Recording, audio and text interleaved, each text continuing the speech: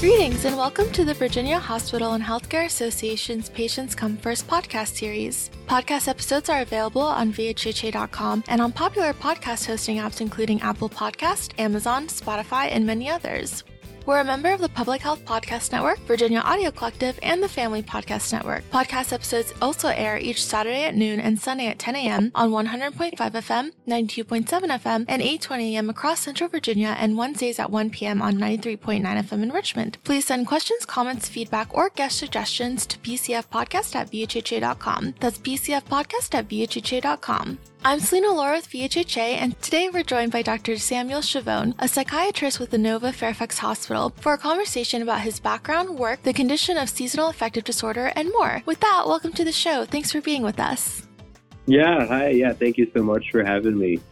We like to start each episode by uncorking the bottle, so to speak, and giving our guests some breathing room for a proper introduction. Dr. Schiavone, we know that you are a psychiatrist and a U.S. Navy veteran. In addition to your clinical role with the Nova, you work in academia as an assistant professor at the University of Virginia School of Medicine. That brief description only scratches the surface of who you are as a person and professional. So if you would, please tell us some essential things about you and your unique story that you'd like listeners to know.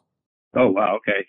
Yeah, that's very cool that you knew all that. I'm not sure how you found that out, but yeah, I'm a Virginia native. I grew up in Alexandria, Virginia, and then from there I went to James Madison University. So go Dukes. We're currently still undefeated, going into a big weekend this Saturday. And then, I joined the Navy as a psychiatrist from Georgetown residency. Just, I guess I had, military family members, my grandfathers in particular. So I just wanted to do something in that regard to help our veterans and folks going overseas. And so I did that for about 5 years and just left. I left in, July technically, and came back to Virginia and then came to Inova to be part of the Northern Virginia community and treat our amazing people who are here. So it's very rewarding, very fun experience for me. Awesome. Thank you. So to level set a bit, we should note here that data indicates that demand for mental and behavioral health care in inpatient and outpatient settings is rising, as more Americans say their mental outlook has declined, particularly post-COVID. It is also important to point out that healthcare workforce challenges also impact the field of mental and behavioral health care. With that background, could you tell us about your work at Nova Fairfax Hospital, including the types of patients you care for and your observations about trends regarding demand for that care? Yeah, it's interesting. I guess I've been practicing psychiatry since 2014, and it does seem like our population generally has gotten a lot sicker. I'm seeing more treatment resistance and just difficult to treat depression, bipolar, schizophrenia. You have it. And why that could be, maybe it is COVID. Maybe COVID has sunk into our brains and making mental health treatment and illnesses worse. Or, the other thought is that because of the isolation, we've gotten worse, or because of, the quarantine and afraid of going out, that we just have been putting off getting better, putting off treatment, putting off exercise, things that would help us. And maybe that's playing a role, or maybe it's all of the above. But yeah, it's just something I've noticed here, especially that, where I guess we're behind the ball on getting help. But another great thing, I think, is that this is happening, this podcast is happening, that people are talking about getting treatment and that there is more opportunities because of COVID, I think, all these virtual platforms, and just it's become, more, I think, okay to talk about. Whereas, prior to COVID, there was kind of a difference. Now we can see celebrities, commercials, and people talking about getting help, which is great. And in the name of disclosure, we invited Dr. Schiavone to appear on the show after reading an article quoting him on the topic of seasonal affective disorder, or SAD, which you've described as a different type of depression. Could you provide us with a brief overview on what seasonal affective disorder is? Yeah, of course. So, seasonal affective disorder, would be a kind of a subset of major depressive disorder. And it's most commonly associated with, the winter time. It could be called winter depression. And, I guess the thought process is, or, one of the leading hypotheses is that as we're losing sunlight, as the time shifts and we're getting winter time, that it affects our circadian rhythm, and that much like maybe thinking about mammals who hibernate as the season changes. They might not be conscious of doing that. It just might be just a reaction that their brain does as the light changes. And what that looks like for mammals is very similar to what it looks like for somebody experiencing, SAD or seasonal affective disorder, where we sleep a lot more, we eat a lot more, we gain weight, and then, unfortunately feel very depressed, which could be the difference. And why that might be could just be that it's just very hard to do that. We don't like gaining weight. We don't like sleeping a lot. We don't like having low energy. And maybe there's a psychological component that, the humans have, that we develop depression because of this. So yeah, the treatment for this would be just conventional treatments of just antidepressants like SSRIs, or actually using light therapy to treat this, which can be very effective. Thank you so much. It is estimated that perhaps as many as 5% of U.S. adults, or about 10 million people, experience seasonal affective disorder, with symptoms lasting as long as 4 to 5 months, coinciding with the cold, dark period around winter. In other words, this is not an uncommon disorder. It's also the case that many people may consider winter a more bleak time of year. From a clinical perspective, what are some symptoms or signs that a person may be experiencing seasonal affective disorder rather than just routine mood fluctuations?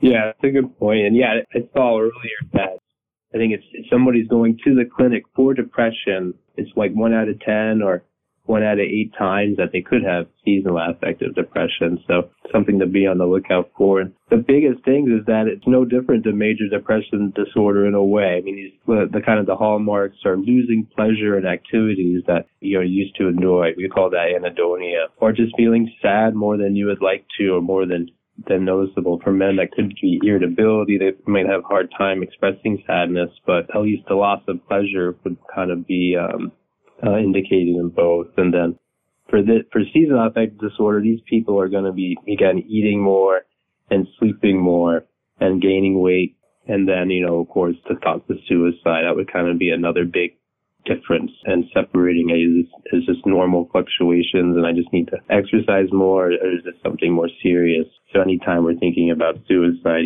that is for sure more serious and we need to get help. Thank you. And you've kind of touched on this already, but seeking professional help is advisable for people who are struggling mentally. So what are some approaches to treating this condition and living with it? One I've read about is dawn stimulation therapy, which as I understand it is different than light therapy. Can you explain some of those approaches and how they differ?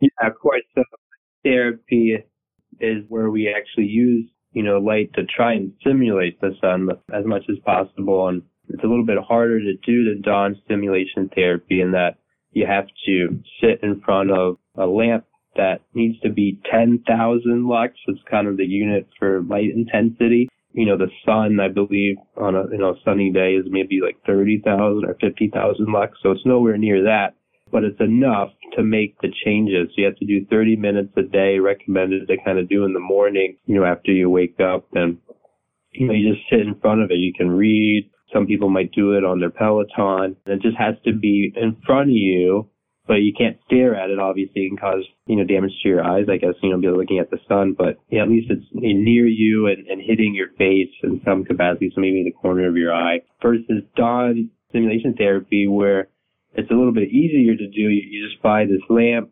and you program it to slowly get brighter and brighter about 90 minutes before you wake up. So it's shifting your circadian rhythm in the sense that it's stimulating that the sun is rising on time as opposed to, later in the day during the winter time.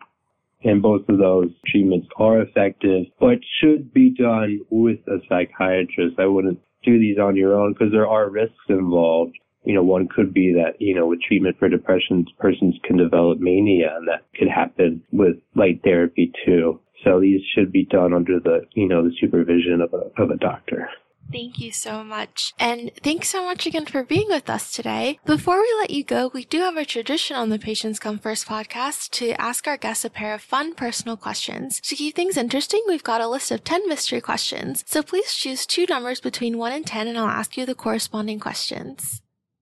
Okay, yeah, very fun. I'll do number 2 and number 7. All right, number 2. If you were stranded on a deserted island, what one book, one album, and one movie would you take with you to keep yourself company? We will spot you a copy of the religious text of your choice. So other than that, what are your 3 entertainment survival kit picks? There's a book, album, and what was the A movie. Oh, a movie. That's good. Oh, wow. Okay. A book. Probably, oh man, I don't know. I would probably choose Dune, I think. I'm a big sci-fi fan, and that book is always very interesting to me. Album. Oh man, there's so many good ones. But I guess lately I've been getting back into Rush. So maybe I would do, 2112 by Rush.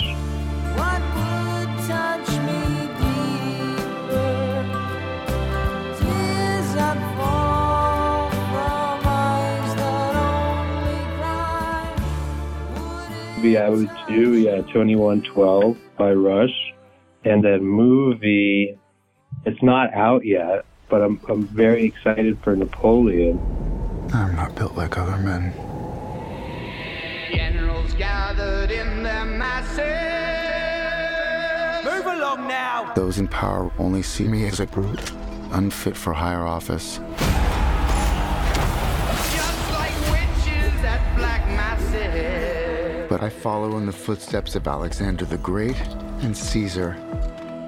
Comes out next week, so I'm assuming it's going to be amazing, and I could watch that probably over and over again, so I'm going to choose that one in anticipation of the new movie. Awesome. Those are great answers. And number 7, you could choose one superpower to have or any one skill to instantly master. What would it be and why?